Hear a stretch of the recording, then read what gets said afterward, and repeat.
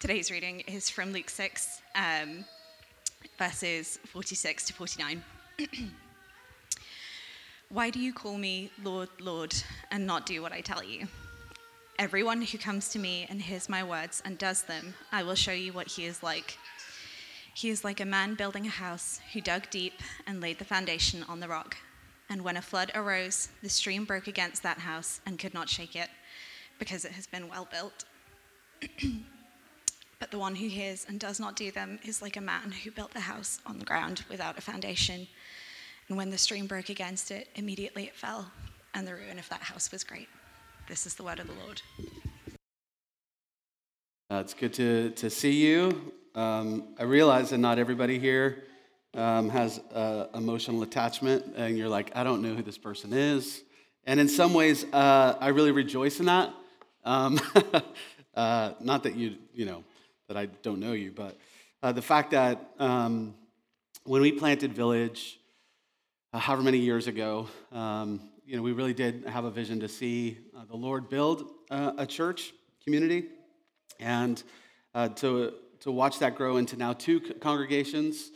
We have a family that are joining us on Friday, and to do a 2-year church planting residency with us, to hopefully plant a 3rd congregation, hopefully in West Belfast. And so just to see how the Lord has worked and grown, Village has just been beyond our kind of wildest imaginations. Whenever there was the 6 of us in our living room those many years ago, I don't think we imagined what the Lord would do. And so I'm very grateful for that, and grateful that that I don't know some of you, because you've come after this congregation was planted nearly 2 years ago now in October. So yeah, God in His providence, as we were actually meant to leave the end of June, and so obviously with coronavirus and things like that, our timeline has changed, and we'll be leaving in 10 days. But so whenever we were thinking through a summer series and the parables, we've landed here, and in many ways, this is a great kind of going away sermon, because it really does kind of focus in on some of the things that I would love to just remind us of before we go. And we have this parable of the 2 builders. It's a familiar kind of parable if you've kind of been around church at all. If anybody know the song? Were you singing the song when she was kind of reading the text? You know, you can do the kind of actions that go along with it and things like that. It's a familiar kind of song, and it's one of those parables because it's kind of vivid and it's easy to understand that we can become very familiar with it, maybe even over-familiar with it, and we kind of think of it as like a children's story or something like that. And yet when we really dig down into what Jesus is getting after and bringing us to a point of consideration with, it really is impactful and striking. And it really is one of the things that I would love to leave Village with these words, this teaching of Jesus ringing in your ears, and a challenge for us as we leave as well. Here we have this idea of these 2 builders, and one is building with a foundation and one is building without a foundation. And so when we think of building a house, maybe you've built a house, or some of you would love to build a house someday. When we think, oh yeah, I'm building a house, we aren't actually normally building a house. What we mean by that is I'm paying someone to build me a house. And it's we don't sweat any in that, unless maybe you're sweating that the check clears your bank account or something like that. But it's we pay someone, they build you a house, and we just get the fun part of designing it and all like that. But here in the Middle East during this time, you literally had to build your house if you wanted a house. And there were ways that you could do that depending on where you lived. And so in this kind of climate, in this kind of time, typically you would build a house during the summer. If it did rain, those rains would come in the wintertime. If you lived on the ridge of where Jerusalem and Hebron and some of these places were, sometimes it can get snow in the winter. And so you would build your house during the summer. But the problem with building a house during the summer is the soil in this region has a very high clay content. And so if you know anything about clay, when it sits out in the baking sun, it gets very, very hard. Leviticus actually talks about the soil in this area, and it talks about it being like bronze. So imagine trying to dig up dirt that is as hard as metal. It's hard as bronze. It takes a lot of effort. It's hard to be able to do that. And so it'd be very easy to think, you know what, this ground is pretty hard already. I mean, it's like bronze. And so let's just build our house here. We can build it on the soil and, one story kind of dwelling, simple dwelling kind of place that's there. And kind of take this shortcut. And yet, we see this ends in kind of calamity, because instead of digging and doing the hard work of digging down to the bedrock, digging down to where there's a foundation that won't be swept away, because clay in the sun is very hard, but clay, when it gets wet, turns to like chocolate pudding. And so now you're building your house on chocolate pudding, it gets washed away, your house buckles, and the ruin of the house is great. That we see here. All of your work, all of your effort is all gone in one storm. And Jesus uses this kind of imagery to get us to consider what it is we're actually building upon. Are we building upon a rock? Are we building upon a foundation that won't be swept away when the rains come? It won't be swept away when torrential rain actually arrives? Or will we do the hard work of actually digging down through the hard soil? This is the imagery that Jesus is getting at. In a lot of Jesus' parables, if you remember, if you were here during our sermon series on the Sermon on the Mount, Jesus comes and he arrives and he says, I've not come to abolish the law or the Old Testament, what we refer to as the Old Testament. I've not come to do away with that. It's not like the law is obsolete and we can just bend that. He says, no, I've actually come to fulfill the law and actually build upon that then. And so a lot of Jesus' parables are actually rooted in the Old Testament. So to really, I think, get the impact of some of this, I want us to look at that together. So if you have a Bible, turn to Isaiah chapter 28 and verse 14. And we're going to look at what essentially is the mirror image of this parable in the New Testament in the Old Testament. This is hundreds of years before the birth of Christ. And the prophet Isaiah, as we pay attention, just listen and see if you can't see essentially mirror imagery that's happening here. So this is the prophet Isaiah, and he's writing to Israel, the people of God. And he says this. He says, therefore, hear the word of the Lord, you scoffers, who rule this people in Jerusalem. So he's aiming his critique to the leadership, the religious leaders who were leading in Jerusalem. And he quotes kind of their attitude. He says, because you have said, we have made a covenant with death, and with Sheol we have an agreement. When the overwhelming whip passes through, it will not come to us, for we have made lies our refuge, and in falsehood we have taken shelter. Therefore, thus says the Lord God, behold, I am the one who has laid as a foundation in Zion, a stone, a tested stone, a precious cornerstone of a sure foundation. Whoever believes will not be in haste or will not be shaken. And I will make justice the line and righteousness the plumb line, and hail will sweep away the refuge of lies, and waters will overwhelm the shelter. Then your covenant with death will be annulled, and your agreement with Sheol will not stand. When the overwhelming scourge passes through, you will be beaten down by it. Jesus is using this prophetic rhetorical template that the prophets used in the Old Testament, and now he's doing the same sort of thing. And notice the similarities that are happening here. They both start off with a call to hear the word of the Lord. Jesus says, why do you call me teacher if all you do is hear my teaching? Here it is again, hear the word of the Lord. We have made a covenant with death. Now what's going on here? The leadership in Israel had formed essentially like a NATO type agreement with Egypt. There was a mutual defense kind of agreement with the Egyptians because Assyria was the main threat at the time. And so they made this pact with Egypt. And the Egyptian army, would come and they would save them. And Isaiah was sure that their agreement with Egypt was worthless, that it would fail. And the prophet delivers this stinging rebuke to the leadership team in Jerusalem in the form of this parable. This, you have made a covenant with death, is a reference to you've made a covenant with Egypt, whose gods were gods of death and oversaw death, and a lot of their worship was around those sorts of things. And he comes with this parable showcasing these two buildings. Essentially, you've built a refuge, you've built a shelter, and yet it is doomed to fail. It's not going to protect you when the scourge, the whip, this hailstorm of Assyria comes.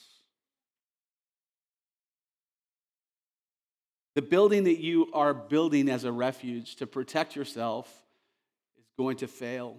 It's going to be worthless. But he says, not all is lost. The future is hopeful. God has not abandoned his people, and one day he will lay a foundation in Zion or in Jerusalem, a tested, precious cornerstone, a sure foundation. And the building tools for this new building to be constructed on the foundation will be justice. The plumb line will be righteousness. This is his promise.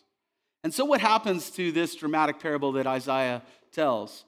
Well, 600 years later then, fast forward to really this kind of time of, there's a Qumran community, a Jewish community. They are out in the Jordan Valley. And in reflecting on Isaiah's parable, and in a document that they titled The Rule of Community, their kind of rule of how they would live as a community, the scribes wrote this, quoting from that. It says, "In the council of the community there shall be 12 men and three priests, perfectly versed in all that is revealed in the law, whose works shall be truth, righteousness, justice, loving kindness, and humility. When these are in Israel, it shall be that tried wall, that precious cornerstone, whose foundation shall neither rock nor sway in their place." Now that sounds good, right? It sounds like they're trying to actually enact what Isaiah said. Okay, justice, humility, righteousness, that's what we want, to be, known in our community. And yet, the foundation, the cornerstone, was this council of 12 men, these three priests. That was their goal, is to have this council who knew the law, had an impeccable record of good works, and then could kind of hold the people to account in that. In Jerusalem, however, there's a different view. The Mishnah, which is a Jewish kind of writing as well, historical piece, says this. It says, "After the ark was taken away, a stone remained there from the time of the early prophets, and it was called the Shetayah, which literally means the foundation. It was higher than the ground by 3 finger breadths, and on this they would place the fire pan." So let me just explain what all that means. This text really discusses this ritual on the Day of Atonement. The high priest in the temple of Jerusalem, in the middle of this 12-hour liturgy, on this solemn day, the high priest would enter into the Holy of Holies. And he would carry this large pan with burning charcoal, and it was covered in incense to offer this incense offering. And in the center of the Holy of Holies, there was a stone slightly elevated from the rest of the floor, and on that stone he would place this fire pan. And that stone was called the foundation. And so for the Jews of the Second Temple, in the center of the Holy of Holies with its raised stone was the most sacred spot in the world. And that stone that was in Zion at the center of the temple complex was referred to as the foundation. The average Jew, kind of loyal to the temple in that time of Jesus, surely knew that the authorities had named a raised stone in the center of the Holy of Holies called the foundation. And it was natural then to assume that the complex of buildings around it, with all of its sacrificial systems and rituals, was understood to be built on the foundation promised by Isaiah. And so this is the world then that Jesus comes into. And he offers a third understanding of the way that Isaiah's promise is going to be fulfilled. And he says, actually, the foundation isn't a council of men and priests. It's not a literal stone in the temple, but the foundation that we are to build our life upon is, Jesus says, to hear and do my words.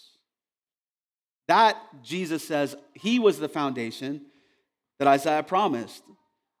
He was the Shetayah. He was the foundation stone, the cornerstone. Jesus says, if you'll build on me, on my works, you will not be shaken. And this is the context from which all of this comes. Notice the comparisons between Isaiah and Jesus' parables. Each has two houses or two structures that are being built. This water or storm or hail is a symbol that appears in both of them. The foundation is a critical topic in both of these parables. In both, people are called to hear and respond to the word of God. Clearly, Jesus is borrowing and building elements from Isaiah as he tells these parables, these instructions. And like Isaiah, Jesus knew that a great storm was on its way and that the foundation that they were relying on wasn't enough. It would be destroyed. Now, in Jesus' immediate context, that's not the Assyrians, it's Rome. And there were kind of nationalist zealots that thought they could defeat Rome and that they could establish kind of, the temple as this foundation which is being built. And as we know from history, that's not true. Rome conquers, occupies, the temple's eventually destroyed, all of these things. Jesus knows that this is going to fail. But he's speaking even beyond that. He's speaking in a much broader way about what the kingdom of God is like. We've entitled this series of parables called Kingdom Culture. What the kingdom of God is like and what those of us who are part of the kingdom should be like as we live in it. Jesus comes with a whole different vision of what the temple is going to be. No longer this building in Jerusalem with all this sacrificial system. He says there's a new temple being built. He, as the lamb that was slain, would be the final sacrifice. No more need for all the bloodshed of animals. Jesus' blood would be enough. And him and his teachings would be the new cornerstone on which this new temple, where God's presence would dwell, would be built. And then throughout the New Testament, there's this witness to the astounding fact that a person, Jesus, had replaced a building, that his works, his death and resurrection had replaced the sacrificial system that was there. And in faith and baptism, believers in Jesus become a part of this new temple that is being built. We then, as the people of God, those that are followers of Jesus, are the new dwelling place of God himself, his Holy Spirit indwelling in us. But it's Jesus is the foundation of which the church is built, which we as his people are building our life upon. Writing at the time in which the temple in Jerusalem was still intact and functioning, Paul writes to the Corinthians in 1 Corinthians 3. He says, "Do you not know that you are God's temple and that God's Spirit dwells in you?" It's not in the Holy of Holies anymore. This wasn't a new idea. Paul is enlarging on what Jesus has already taught in the parable in Luke that we've looked at today. But it's interesting how Jesus starts off this parable. Why do you call me Lord, and yet you don't do what I say? It's interesting where this parable fits in Jesus' teaching throughout this section of Luke. This is a sermon, a series of teachings that Jesus gives called the Sermon on the Plain. This parable is also found at the end of the Sermon on the Mount. And the Sermon on the Mount, the Sermon on the Plain are very similar. They have overlapping they're essentially a same sermon with a few differences in between. But they're Jesus' core teachings. And he ends both of them with this parable. Why do you call me Lord? Why do you listen, but not actually put into action, not actually practice the way of Jesus? And he says, that kind of person who only hears but doesn't actually do or practice the way of Jesus, their life is built on something else. Their life will be washed away when the storm comes. It won't actually prove to have been built on something that will last. Jesus himself, his work, and his teachings. This isn't unique to the people of Israel, though, is it? This is the human condition. This is our condition. This is the thing that we struggle with as well. And I'm not talking about just, kind of secular people who have rejected Jesus' teachings. Jesus in these sermons is describing the kingdom of God and people who would say they're associated with it, whether they are or aren't legitimately. In many ways, this is Christian culture in the West and Northern Ireland, right? We can go about doing all of our kind of religious duties, being seen to be in church, being seen to serve, being seen to do all of these things.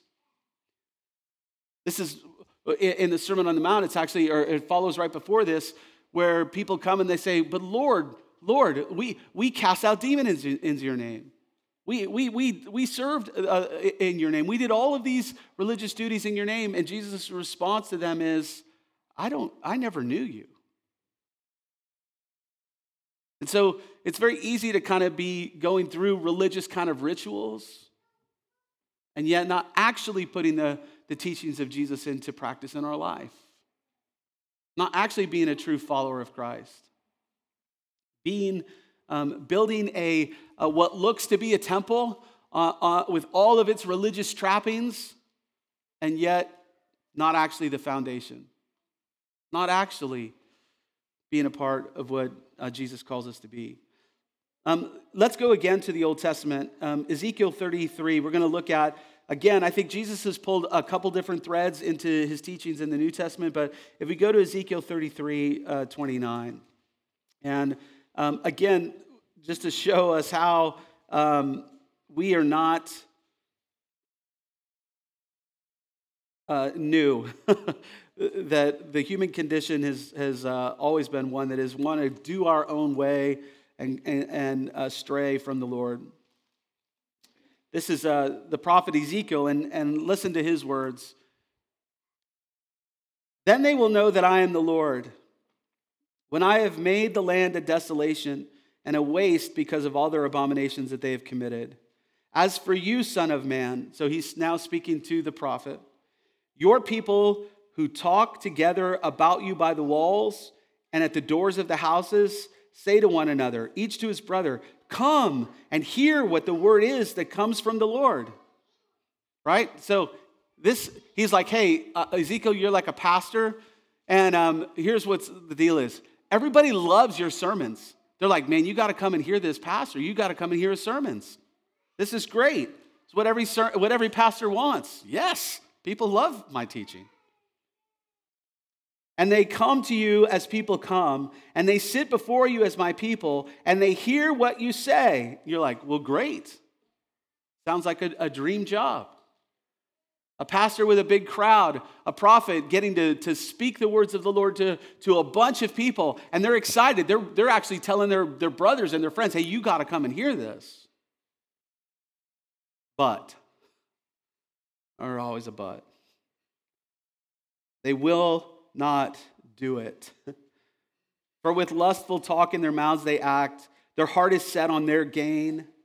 And behold, you are like to them, like one who sings love songs with a beautiful voice and plays well on an instrument. For they hear what you say, but they will not do it.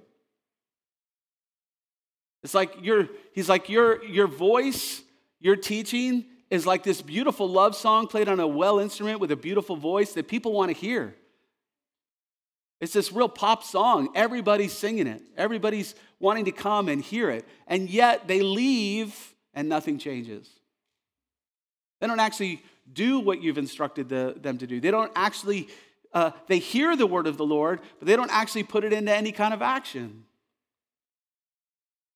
And then he says, when this comes, speaking of that day of desolation, he says, when this comes, and it will come, then they will know that a prophet has been among them. There will be a time, he says, when they will look back with regret after all has been lost and know that you were actually speaking the truth, but they failed to put it into practice. Notice, again, the themes that come through. To hear the word, but not just hear it, to actually put it into practice. And not doing that actually leads to desolation. Ezekiel's words of warning were apparently offered in love, but all the people heard was a love song with a beautiful voice. They listened to his words, but they didn't act on them. And these combination of these two prophetic streams seem to be what Jesus is drawing upon now, saying, I've come to fulfill the law. I am the cornerstone. If you'll build your life upon me, on my words, not just hearing them, but doing them, putting them into practice. Which is why I think he ends both of his key teachings, the Sermon on the Mount in Matthew, the Sermon on the Plain in Luke, both the same way with this story. I suppose for me then, when we think about this kind of being our last Sunday here, one more to go in East, when we think about really planting a church is that you're trying to build something, right? And we've never tried to build it around me or Andrew or any one pastor or any one personality.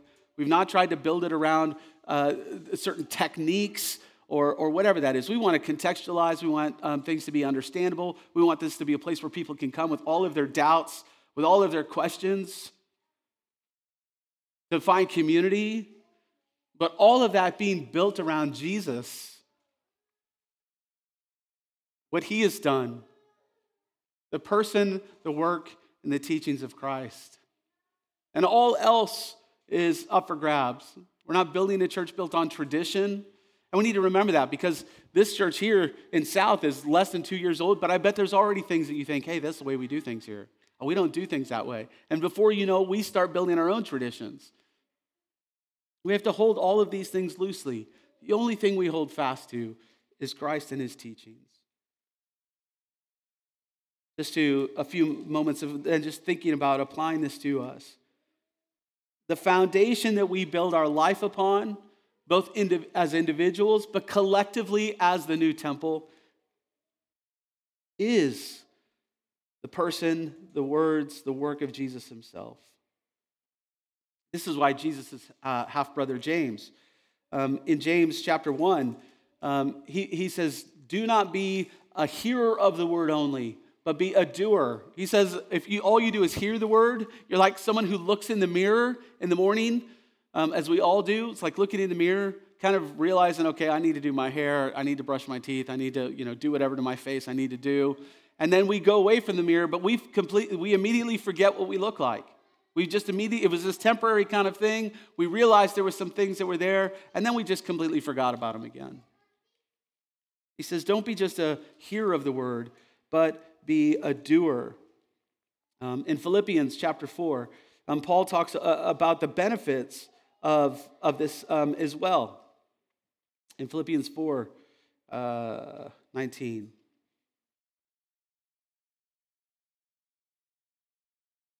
Paul says this to the church. Philippians 4:9, not 19.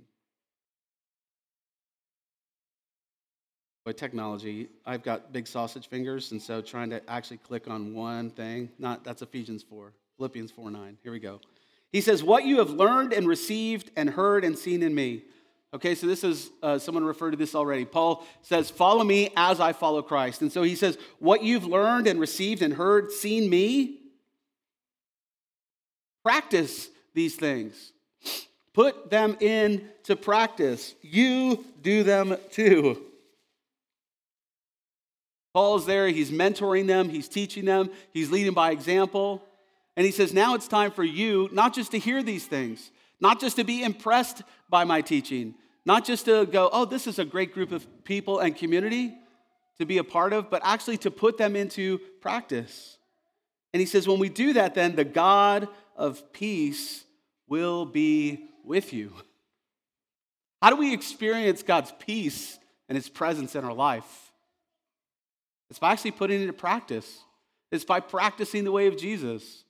It's abiding with him. It's communing with him. And when we do that, we have his peace and his presence with us. That's true for those of you that have walked with Jesus. I'm sure you would say that's true. That's true of me. The days that I feel more anxious, more unsettled, more unsure, especially when we're trying to move internationally, all of these sorts of things are the days that I probably am of just trying to do it on my own. I don't have the peace and presence of God with me in those moments.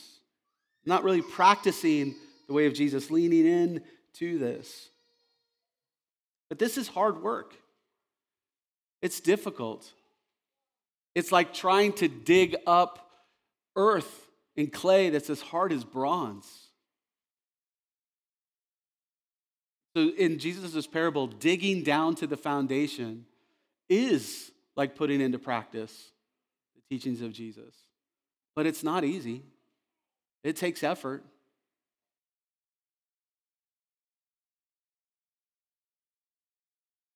James, in his when he's talking about being a doer of the word and not just a hearer, uses the word to persevere.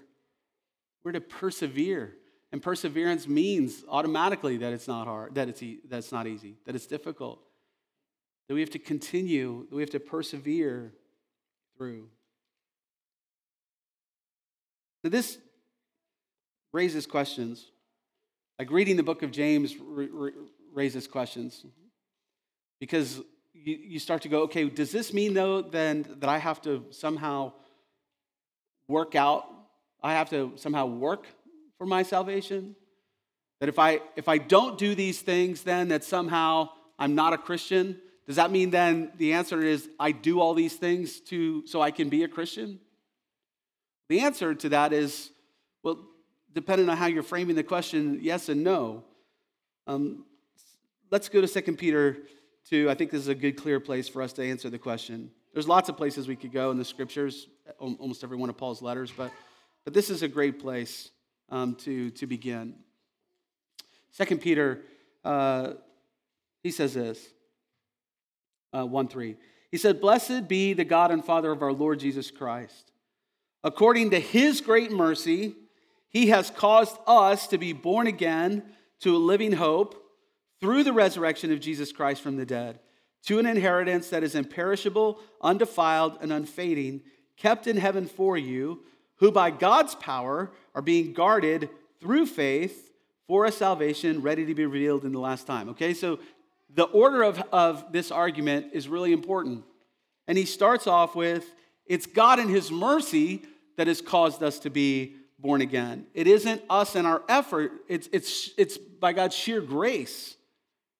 If there was a way for us to be good enough to work our way into the kingdom of God, then Jesus wouldn't have had to come and be a sacrifice for our sins.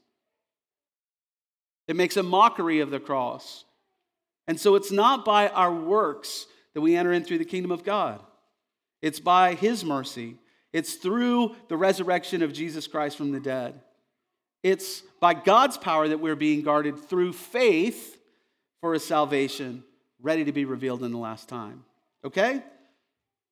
He goes on, "In this you rejoice, though now for a little while, if necessary, you have been grieved by various trials," we could say various storms, "so that the tested genuineness of your faith, more precious than gold that perishes, though it's tested by fire, may be found to result in praise and glory and honor to the revelation of Jesus Christ." So, it's these storms, these trials that come that test the genuineness of our faith.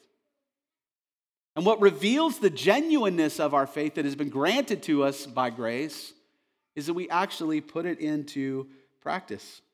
He says, "Though you have not seen him," that's Jesus, "you love him. Though you do not now see him, you believe in him and rejoice with joy that is inexpressible and filled with glory, obtaining the outcome of your faith, the salvation of your souls." Do you see how the gospel leads us into that? That's his first letter. Now go to 2 Peter 1. That was his first. Now he's following up again. And listen to how he reiterates these things again. He says, that's God's divine power, has granted to us all things that pertain to life and godliness, through the knowledge of him who has called us to his own glory and excellence, by which he has granted to us his precious and very great promises, so that through them you may be partakers of the divine nature. So we get to partake in the very nature of God, his Spirit in us, producing the fruit of the Spirit in our life, having escaped from the corruption that's in the world because of sinful desires. For this very reason then, he's following up that first letter. He's reminded them again. For this reason, make every effort, dig in that hard soil to supplement your faith with virtue, and virtue with knowledge, and knowledge with self-control, and self-control with steadfastness, and steadfastness with godliness, and godliness with brotherly affection. This includes other people, and brotherly affection with love. For if these qualities are yours and are increasing, they keep you from being ineffective or unfruitful in the knowledge of our Lord Jesus Christ. So we're brought into the kingdom of God by faith, through grace of Jesus and his death and his work on our behalf. Then in that, we make every effort to grow in our faith, to confirm our calling, as it were. He lists a list here. That's not a full list. It's basically describing, again, the fruit of the Spirit in our life that's growing and maturing and increasing. He says, for whoever lacks these qualities is so nearsighted that he's blind, having forgotten that he was cleansed from his former sins. Therefore, brothers, sisters, be all the more diligent to confirm your calling and election. For if you practice these qualities, you'll never fall. Your house doesn't fall because you've built it on the practices of following Jesus' words, his instructions, that leads us into a life of flourishing. For in this way you will be richly provided for. For in this way, there will be richly provided for you an entrance into the eternal kingdom of our Lord and Savior, Jesus Christ. It's not our works, it's not our obedience to Christ that brings us into the kingdom of God. It's those things that actually reveal to us that we've responded to his grace. We've responded to his call in our life. In legitimate ways, we're confirming our calling. Jesus' brother James would put it this way: a faith without works is dead. It's not a real faith. It's not legitimate faith. Because if it's real faith, it produces works in our life. It produces a desire for us to follow Jesus and obey and to put his teachings into practice in our life. Now, that doesn't mean that we're perfect. That doesn't mean that we're sinless. It hopefully means that we do sin less as we grow and mature in Christ. But in Hebrews, which you'll study in this autumn, there's a chapter in there kind of referred to as the Great Hall of Faith. And it talks about all these great men and women of the faith and how they're commended for their faith in Christ. And yet, when you actually look at the characters that are listed there, it's adulterers, it's murderers, it's prostitutes. It's like people who have screwed up big time in their life. Not perfect people, but people who are responding to God's grace in legitimate ways, in faith and hope and repentance. And for them then, when the final storm comes, they're commended for their faith into the kingdom of God. And so what is this kind of storm? Well, it's, again, as Jesus' teachings are, they're multi-layered. At one level, for those of us that are in Christ, we can think of that as these trials that come. They kind of shake our faith. Will we continue to follow Jesus? Will we not? It could be all sorts of various trials in our life. And that's true. But this ultimately what Jesus is teaching about is this kind of storms are often referred to in the scripture in reference to kind of final judgment. Are we legitimately a part of the body of Christ? Are we a part of God's kingdom? And if so, then the culture of our life will display that. It's not going to be a council of priests and elders of the Qumran community. It's not going to be an actual stone in a temple somewhere. It'll be those who have built their lives on Jesus. And not just as individuals, but our lives knit together. Paul talks about us being living stones, being built together to form the temple of God, the church, the universal church. That's what we get to be a part of. If you remember in Luke chapter 8, if you keep reading in this passage, Jesus is teaching. It's a big, crowded, packed out house. And someone comes to Jesus and says, hey, your brothers and your mother are here. Wanting him to kind of like, hey, can you just stop what you're doing and come out and see your family? And Jesus' response to those is, my family isn't just biological family. He says, my true family are those who hear and do my word. Hear and do my word. My hope, someone used the word legacy. I haven't really thought about a legacy of mine. I don't really, we can call it that way. But for whatever work we've done here over the last decade with Village, I hope that this is it. We'll leave, we'll be gone. But my hope is that we've not built a Village or any of that around any legacy of one human person, but the foundation that we've built on is Jesus and His word and His teaching. There will be storms and trials that come, for sure. In your life individually, no doubt if our church lasts long enough, probably even as a whole. But the thing that will ensure that these little dudes get to still be a part of Village when they're your age, kids, grandkids, whatever it is, that our church will last, will be this. A church that's built on Jesus alone is putting into practice the way of Jesus, imperfectly, failing at times, offering each other grace and encouraging one another back onto the path to live our lives in light of the gospel, in line with the gospel. That's my hope and prayer for all of us. It has been. It will continue to be, because it's the only thing that is worth building upon. It's the only thing that will last. Long after I'm gone, other elders and pastors, leaders are gone. People move. People die suddenly. So Nick Wright, who was one of our elders here, was teaching last week, I believe, found out yesterday his dad was out for a cycle and dropped dead of a massive heart attack. None of us are guaranteed tomorrow at all.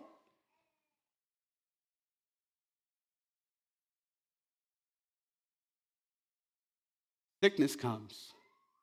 Tragedy comes. Storms come. And in a young church like ours, we can forget that. We can forget, we can lose sight, we can kind of think that we're invincible in many ways. But we're reminded daily. I'm sure there was plenty of young people in Beirut this last week and never saw an explosion of that matter coming. None of us are guaranteed anything. And this is why Jesus' teachings are so imperative. We don't know when the storm will come. It might be different for all of us. And so now is the time. Jesus says, why do you call me Lord? And not actually put that into practice. So my prayer for us is that we would gaze at the beauty of Jesus, His grace, His mercy, all that He has done for us, His sacrifice, Him taking all of the wrath of God upon Himself to spare us from that, and that we would respond out of gratitude, out of just wonderment of what Jesus has done for us, and follow His ways and put those into practice. And here's the beauty of that. That way, we're often told by our society and culture is not a way that leads to happiness. You need to do you. You need to live, your best life, however you kind of carve out that path. And yet, as we saw from Jesus' teachings earlier in the Sermon on the Mount, Sermon on the Plain, that's the road most people take. It's a broad path, but it's a path that eventually leads to demise and destruction. It's the narrow path. It's the narrow gate of building our life on Jesus as a foundation that actually leads to flourishing, not just in the next life, but in this one as well. My prayer this morning is that we would continue to believe that. And in those moments where all of us doubt that, because we do, all of us, myself included, that we're a part of a community, that we're a part of a family here of people that will remind us of that will graciously draw us back into life in the beauty of the kingdom of God once again. Let me pray for us.